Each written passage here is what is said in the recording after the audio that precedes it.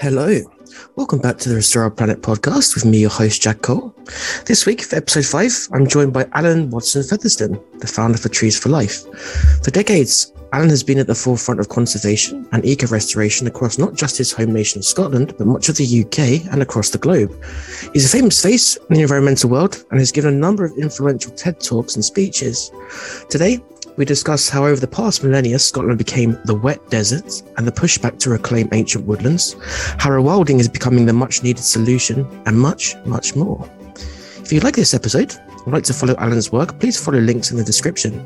And if you'd like to support us, you can make a donation at restoreourplanet.org or follow us on LinkedIn, Twitter, Facebook, or Instagram. Enjoy the conversation. Hello, everyone listening. Thank you for tuning in. I'm here with Alan Watson Featherstone, who is up in Scotland. And Alan, how are you?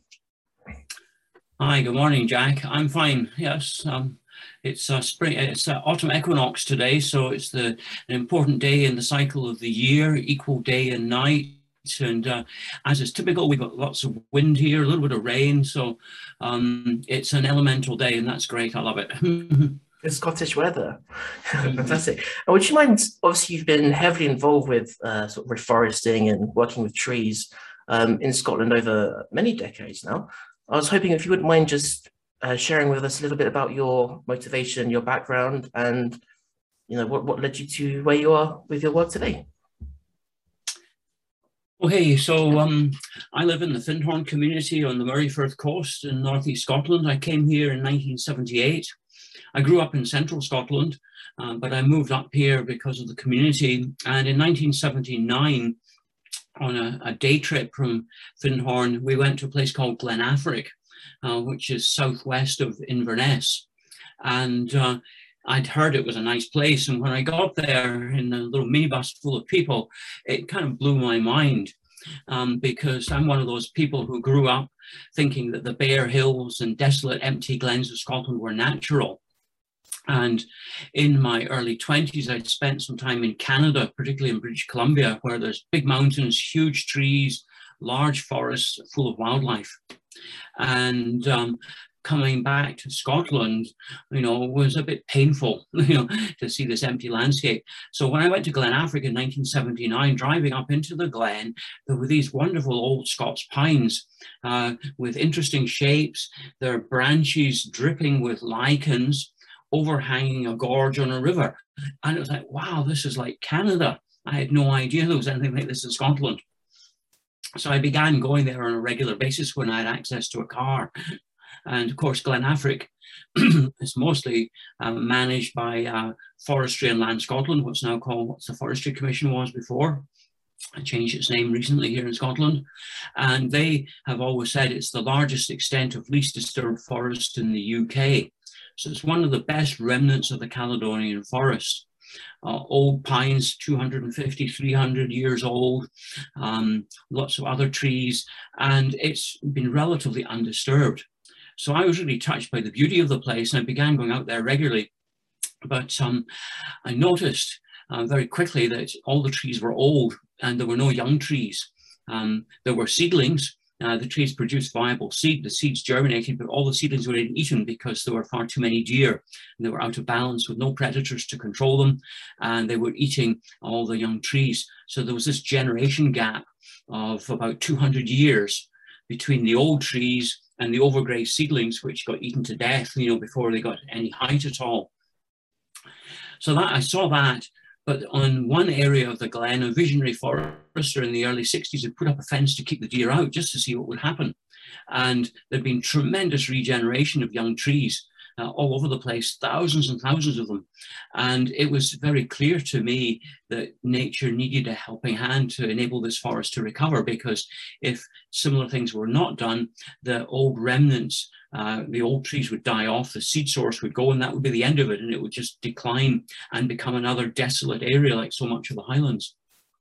I'd also read enough by then to know that the highlands were originally covered in forest, and the famous British conservationist in the 1950s, Sir Frank Fraser Darling, coined the term the wet desert to describe the highlands of Scotland after spending a lot of time studying and researching up here. And we're not dry, sandy, arid landscape, but biologically we're a desertified country because we've lost most of our biodiversity, and it's only in places like Glenafric that we've got remnants of it.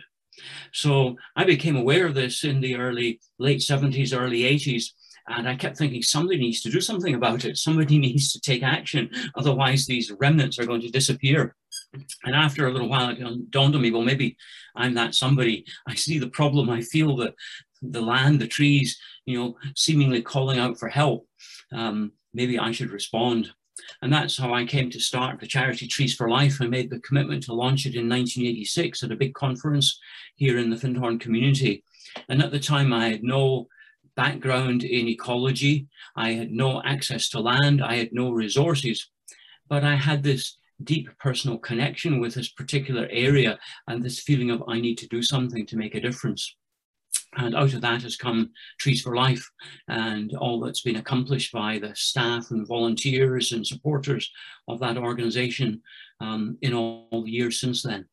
So that's a very quick introduction to how I came to get involved in it. It came from my personal connection with the land, my personal experience of seeing, the culmination of thousands of years of deforestation impinging on the last remnants of the old forest that still survive in the highlands, and that recognizing that we are the last generation that can change that. We can make a difference, because in another 30 years, 50 years, all those old trees will be gone and the seed source is gone. So it's time to act now, and that was what motivated me to start this. Fantastic. I like many of my generation and those before, I've always thought of the Scottish landscape as the kind of the natural state of it is, as Mr. Darling referred to, as a wet desert. That's what it seemed to me as kind of like the natural state of Scotland. So what exactly unfolded over the past centuries, or maybe even longer, to go from largely forested landscape to what it is now, quite sort of barren and bleak and empty?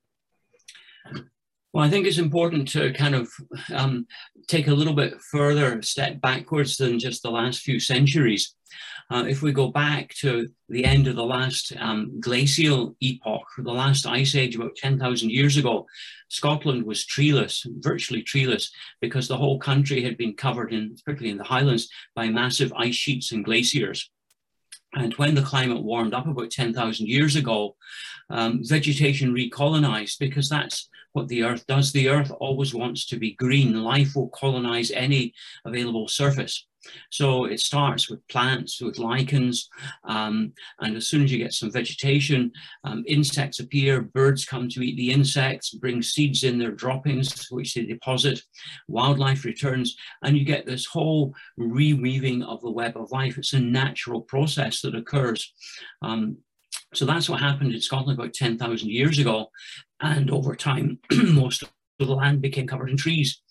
And the forest composition changed. Initially, you get pioneer forests, early colonizing species like birch and rowan. And then later on, you get the later successional, more climax species. In much of the Highlands, that's Scots pine dominated. But in lower elevations where the soils were better, and particularly more in the west, it was an oak dominated temperate rainforest. So scientists who studied this through pollen analysis estimate that the forest reached its sort of peak about 4,000 years ago and then went into decline. And that coincided with both a change in climate and the arrival of large numbers of people. And the history since then is one of, I think, gradual attrition, that people cleared the land where they settled. They cut down trees for fuel, for fires, for cooking, for making huts and shelters, for making boats, for making tools and weapons. And I suspect that the forest frontier was pushed back year by year, century by century, over a long period of time. And we know that in Roman times, 2,000 years ago, roughly, the country was still largely forested, because the Romans coined the term Caledonia for Scotland. And Caledonia in Roman, in Latin, means wooded heights. So there were a lot of trees here then. And at that time, we still had all our indigenous wildlife all the way up to and including the European brown bear, the wolf, the lynx, and moose, and so forth. So undoubtedly some forest clearance had happened, but the bulk of the land probably was still covered in trees then. And as the population expanded, more trees got cut down. And one of the realities of Scotland is that because we're a cool oceanic climate with high levels of rainfall, particularly in the west of the country, once you get the tree cover removed, the trees act as giant pumps. So they pump water out of the soil up into their branches and lose it through evaporation. When you have the trees removed, you get peat starting to form, which is partially decomposed vegetation, and that acts like a giant sponge, and it holds the water and the soils become acidified. And that's what's led to this term, the wet desert now. So much of the country has suffered from this. Peat bogs are natural ecosystems that occur in flat basins and bowls, but we've got peat on slopes in Scotland, which should not be there. That's a result of deforestation. I think so. That's kind of the situation we've inherited. Yeah, but you just mentioned a moment ago that parts of Scotland are actually a rainforest, and I think when most people hear the word rainforest, they think of the Amazon, they think of West Africa, they think of Borneo, etc. What exactly makes a rainforest in sort of a temperate climate as opposed to tropical? Yeah, well, there are different types. There are different types of rainforest around the world. The Amazon is a classic example of a tropical rainforest. But in latitudes further away from the equator, you get temperate rainforests. And typically they occur in most parts of the world in latitudes like ours in Scotland on the west coast of land masses. So if you go to North America, the temperate rainforests are in British Columbia, Washington State, and Alaska.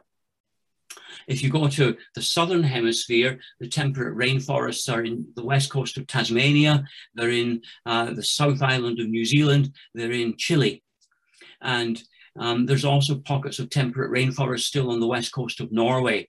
So we had them here in Scotland, and much of Ireland was covered in temperate rainforests, and indeed parts of England too, all the way from Wistman's Wood down in the south west corner on the edge of Dartmoor to the Lake District and Snowdonia in Wales. All of those western seaboards of the British Isles originally had temperate rainforests. And today there are small remnants of them left. And temperate rainforests typically in the British Isles at least are broadleaf trees, typically oak, hazel and so forth. And they're characterized by an abundance of ferns, including epiphytic ferns that grow on the trees themselves, lots of moss, and certain richness of lichens. There's a whole community of lichens that thrive in these temperate rainforest environments, typically growing on the branches and trunks of trees. So if you go into a temperate rainforest, it's very different to a tropical rainforest where you've maybe got lots of palm fronds and strangler figs and things like that. Temperate rainforest, you've got lots of mosses and ferns. It's a very green, lush, rich landscape. It's really interesting. I didn't know that. Okay, so you've mentioned, along with the situation with forest cover, a few species there. So I was just wondering if you could talk a little bit about rewilding and the work that you've been doing in Scotland. Yes, well, rewilding is a term that's become popularized in the past 10 years or so, but I actually prefer the term ecological restoration, which has got a much longer history to it. And when I started work to help the forest in Glenafric and started the charity Trees for Life, it was started as an ecological restoration project. Now, in nature, ecosystems all suffer disturbance from time to time. And that disturbance might be a hurricane hitting somewhere, or it might be a volcanic eruption like is happening in one of the Canary Islands as we speak today, or it can be forest fire. Lots of those happening in the world today. So ecosystems periodically go through massive disturbance, and they all have an inbuilt process of recovery. That's what happens. And many years ago, I went to Mount St. Helens in Washington State in the US, which erupted in 1980 and devastated a huge area of forest with several feet of ash. And when I was there 13 years later, all the young trees were growing through the ash, and I watched chipmunks, running across the surface with their cheeks bulging, carrying seeds, because that's what they do. And that is the natural process of recovery of an ecosystem. So when we talk about rewilding or ecological restoration, what I'm talking about is human assistance for a natural process.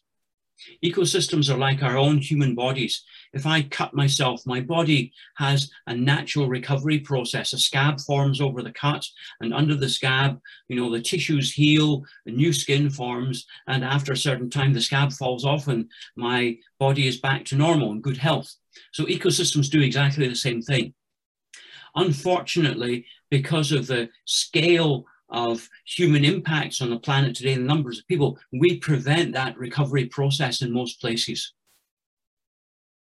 So ecological restoration or rewilding for me is primarily about stopping that prevention of a natural process and then assisting it where possible to catalyze and accelerate it.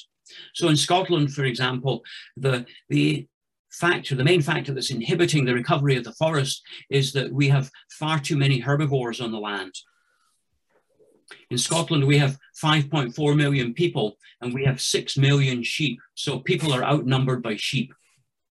And sheep are non-native, they don't belong here. And they range all over the land.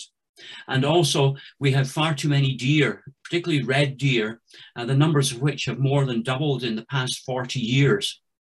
And they have no predators anymore. Now, red deer naturally is a woodland animal. It spends most of its time in a forest. But today, of course, in Scotland, people think of the red deer as, the stag out on the treeless landscape, viewing the scene.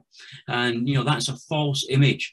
The true image is that deer should be in the forest, but we've disturbed the natural balance. We've cut down most of the forest. We've burned it. We've cleared it. There's about 1% of the native forest left. And deer numbers have more than doubled in 40 years, and there's no predators. So the deer are literally eating their own habitat to death, and that's been happening for 200 years. So that's the imbalance that we've created. It's not the deer's fault, it's humans who've done that. So that's why we need to take action to redress those natural, those imbalances in nature. And that redressing is either reducing the deer numbers, which is happening in some areas, or putting up deer fences to keep deer out, or, and we've not attempted this in Scotland yet, bringing back the predators, because predators, although they kill their prey, their impact is much more profound in other ways. A wolf, for example, in general, is successful in its hunting attempts to catch deer and kill deer about 10% of the time. 90% of the time, the prey escape. What's important is they escape, they run away, they move on. They're disturbed and they're not staying in one place. At the moment, in the absence of predators, deer can go wherever they like. And of course, they're woodland animals, so they'll spend all their time in the woodland. There's shelter, there's more to eat. And that's why, the woodland remnants are all overgrazed. So if we had predators back, they'd be getting moved around, they'd be running across the landscape, and there wouldn't be the same impact. So those are some of the things that have gone wrong because humans have degraded ecosystems. So rewilding and ecological restoration is about correcting those imbalances. And for me, in Scotland, in a Scottish context, there's three main aspects to it. The first is we have to have healthy vegetation communities again, because all other life, everything from caterpillars to top predators and all the herbivores in between, depend on healthy vegetation. And if we don't have healthy vegetation, there's no habitat for them to live in. And we've taken a forest that was maybe 25 meters, 30 meters tall, big Scots pines, and we've reduced it to overgrazed grass and heather that's maybe 2 centimeters tall. So you can see all the habitat that's vanished. So we have to have healthy vegetation back. We then have to reinstate or help to recover the ecological processes which are not functioning at the moment. Those are things like natural succession, the development of ecosystems over time, because they're not static, predator-prey dynamics, natural disturbance, nutrient cycling. We have perpetual loss of nutrients in the highlands at the moment because sheep and deer are taken away for slaughter and their meat is exported and nothing's ever put back. So we've disrupted all these natural cycles. So we have to reinstate those ecological processes. And then the third key element is we need to reintroduce missing species that cannot recover by themselves. Some things, winged things, insects, birds can recolonize areas easily. But species that have been extirpated from the British Isles, particularly the large mammals, the lynx, the bear, the wolf, will never get back here under their own steam. They cannot swim across the North Sea, so they will need to be brought back, as the beaver has been reintroduced successfully now, both in Scotland and more recently in England. So that's a good example. We've also had some birds of prey reinstated. The sea eagle, the red kite are good success stories like that. So that's the third element then, reintroduction of missing species. And it's not just the big charismatic animals. Oftentimes it's the smaller things. The work that Trees for Life, the charity I founded, is doing now includes translocating squirrels, red squirrels, the native squirrel, from areas where they're abundant to isolated forest remnants in the Northwest Highlands of Scotland, where squirrels have been lost. And because those isolated remnants are separated by large areas of treeless ground, squirrels cannot colonize. They won't cross huge areas with no trees. So they're being translocated. That is a localized reintroduction. So those are the sorts of things we need to do until we can get more connectivity of habitat again. So I hope that's a brief, simple explanation of what it means for me, rewilding or ecological restoration. No, that's brilliant. You mentioned there that sort of larger predators not only sort of thin the numbers of, you know, for example, deer, I should say, and other species, but they actually change the animal behavior. It's fascinating. Is it feasible to reintroduce wolves and possibly bears and lynx in Scotland?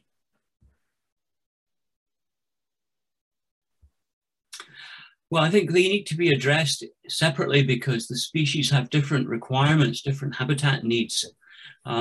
The bear, I think, is a huge challenge. I'm not sure that will ever be feasible because bears are large, free-ranging animals.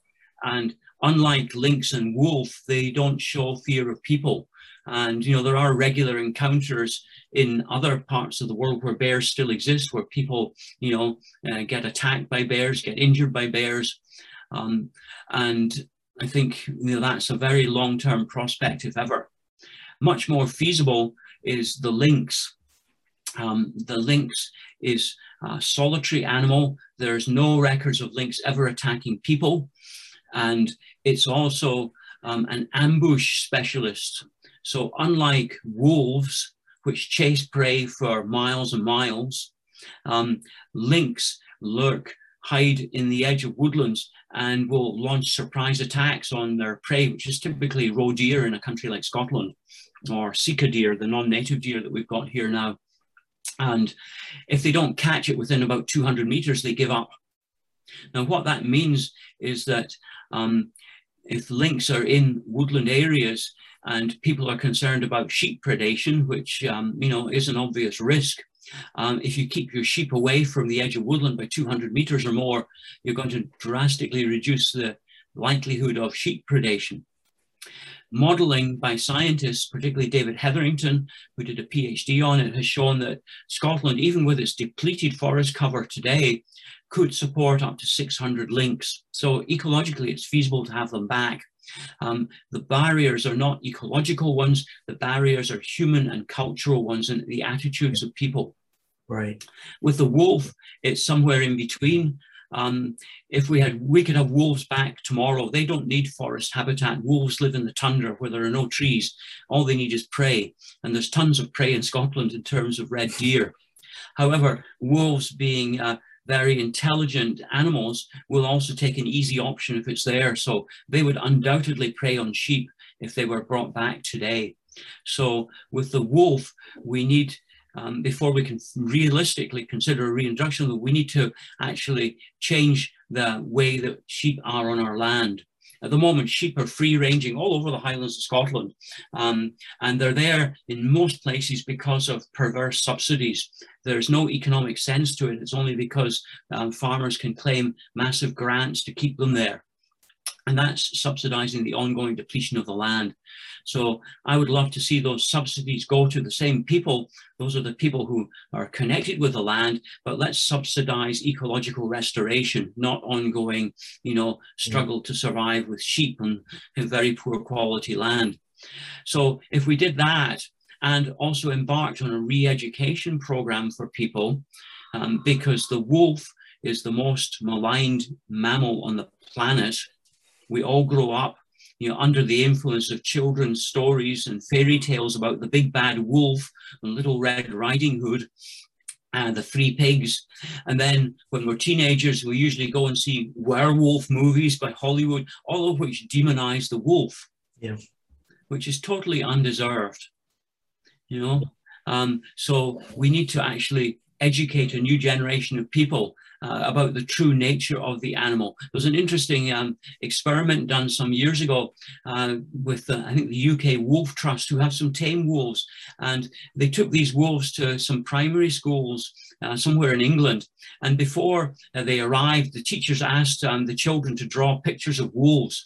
And they drew all these pictures, very typically influenced by fairy tales and stories with big fangs and slavering jaws and, fierce looking animals. They brought the wolves there and the children had a chance to, watch them and see them and be close to them. And afterwards, the teachers asked them to draw pictures of wolves again. And the main feature that they drew afterwards was how big the feet of the wolves were. Very, very interesting and hugely symbolic. Absolutely. So yeah. That's the sort of thing we need to do before we can realistically have something like the wolf back. Speaking of changing attitudes, you spoke about how you're really one of the first movers a few decades ago in this area to actually, roll up your sleeves and do something. How have you seen general attitudes or, society at large sort of change over decades in terms of its approach towards climate change and attitudes and these things? And are you optimistic?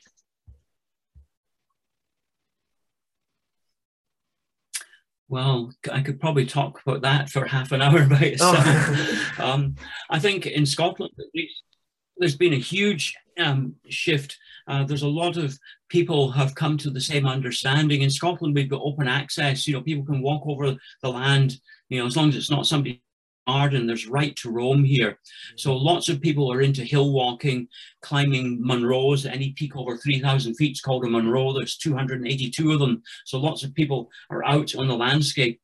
And I think many people are have been coming to the understanding that this is a depleted landscape.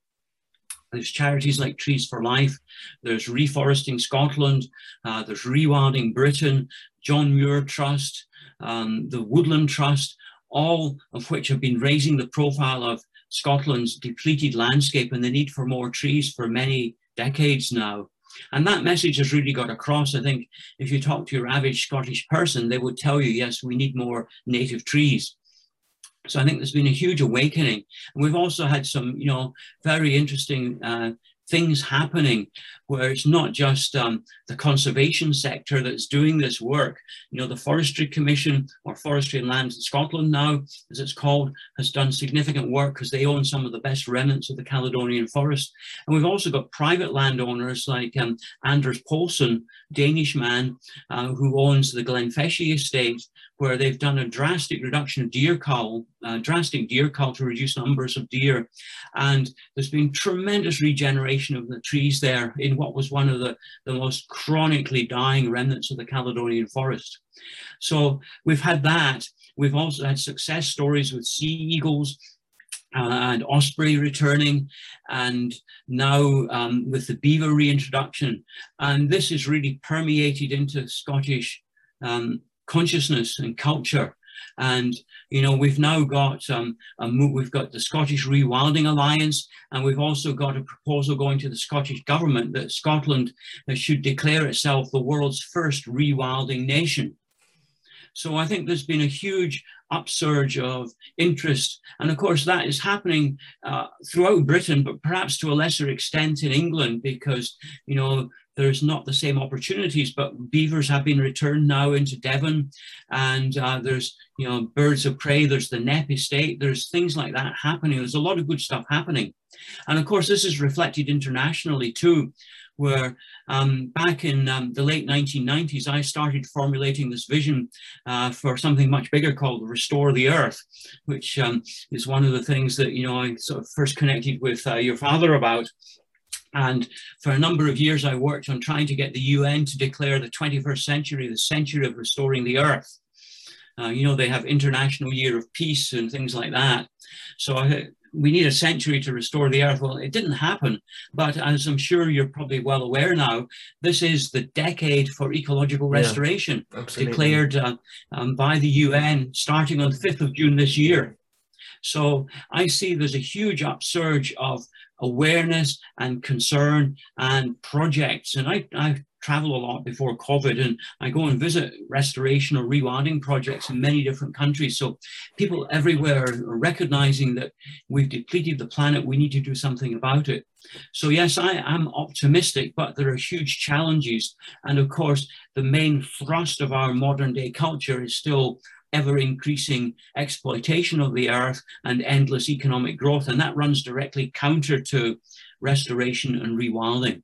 So there's still a huge amount of work to do, but I'm excited by the new generation of people who are coming up, by the young people who are seeing that they've got examples now from existing projects of what can be helped, what can be achieved when we work with nature rather than just exploiting and dominating it all the time.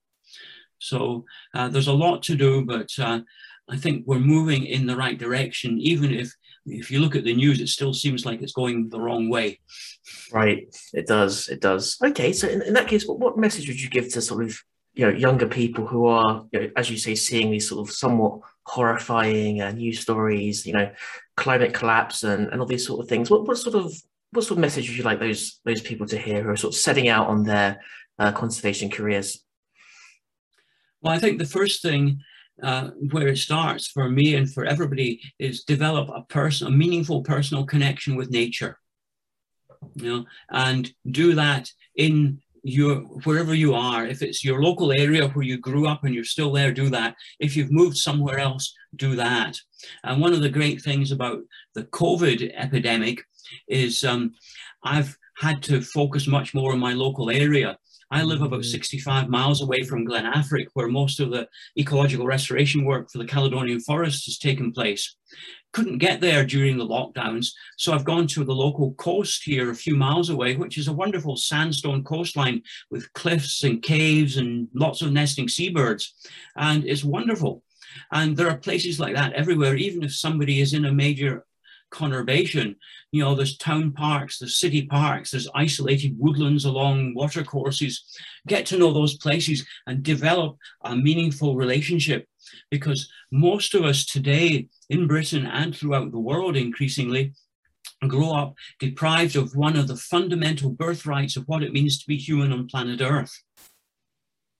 And that's irrespective of whether we live in a wealthy country like Britain or in many of the poorer places in the world. And that lost birthright is daily contact with wild nature, with a healthy, intact ecosystem. Fantastic. That was the birthright of the vast majority of humanity for the hundreds of thousands of years we've been on the planet, and we've lost that. So that's where the starting point. Make a personal connection with nature, because nature speaks to all of us through the beauty of a flower, the germination of a seedling, the metamorphosis of a caterpillar to a butterfly, or a bird of prey catching its mouse or whatever. You know, we all marvel and wonder at those things. And when we keep that live in ourselves, that is the inspiration to act from, because we need to act from a point of inspiration, of connection, of care and love for the natural world. Because that's what's missing in our mainstream culture. It's just seen as an economic resource to exploit. So what we need to do is create a new culture that's based on that recognition of our interdependence with nature. our personal connection, where we feel in our hearts that, yes, this is important, I need to do something about it. And out of that then comes a thought, an idea, an inspiration.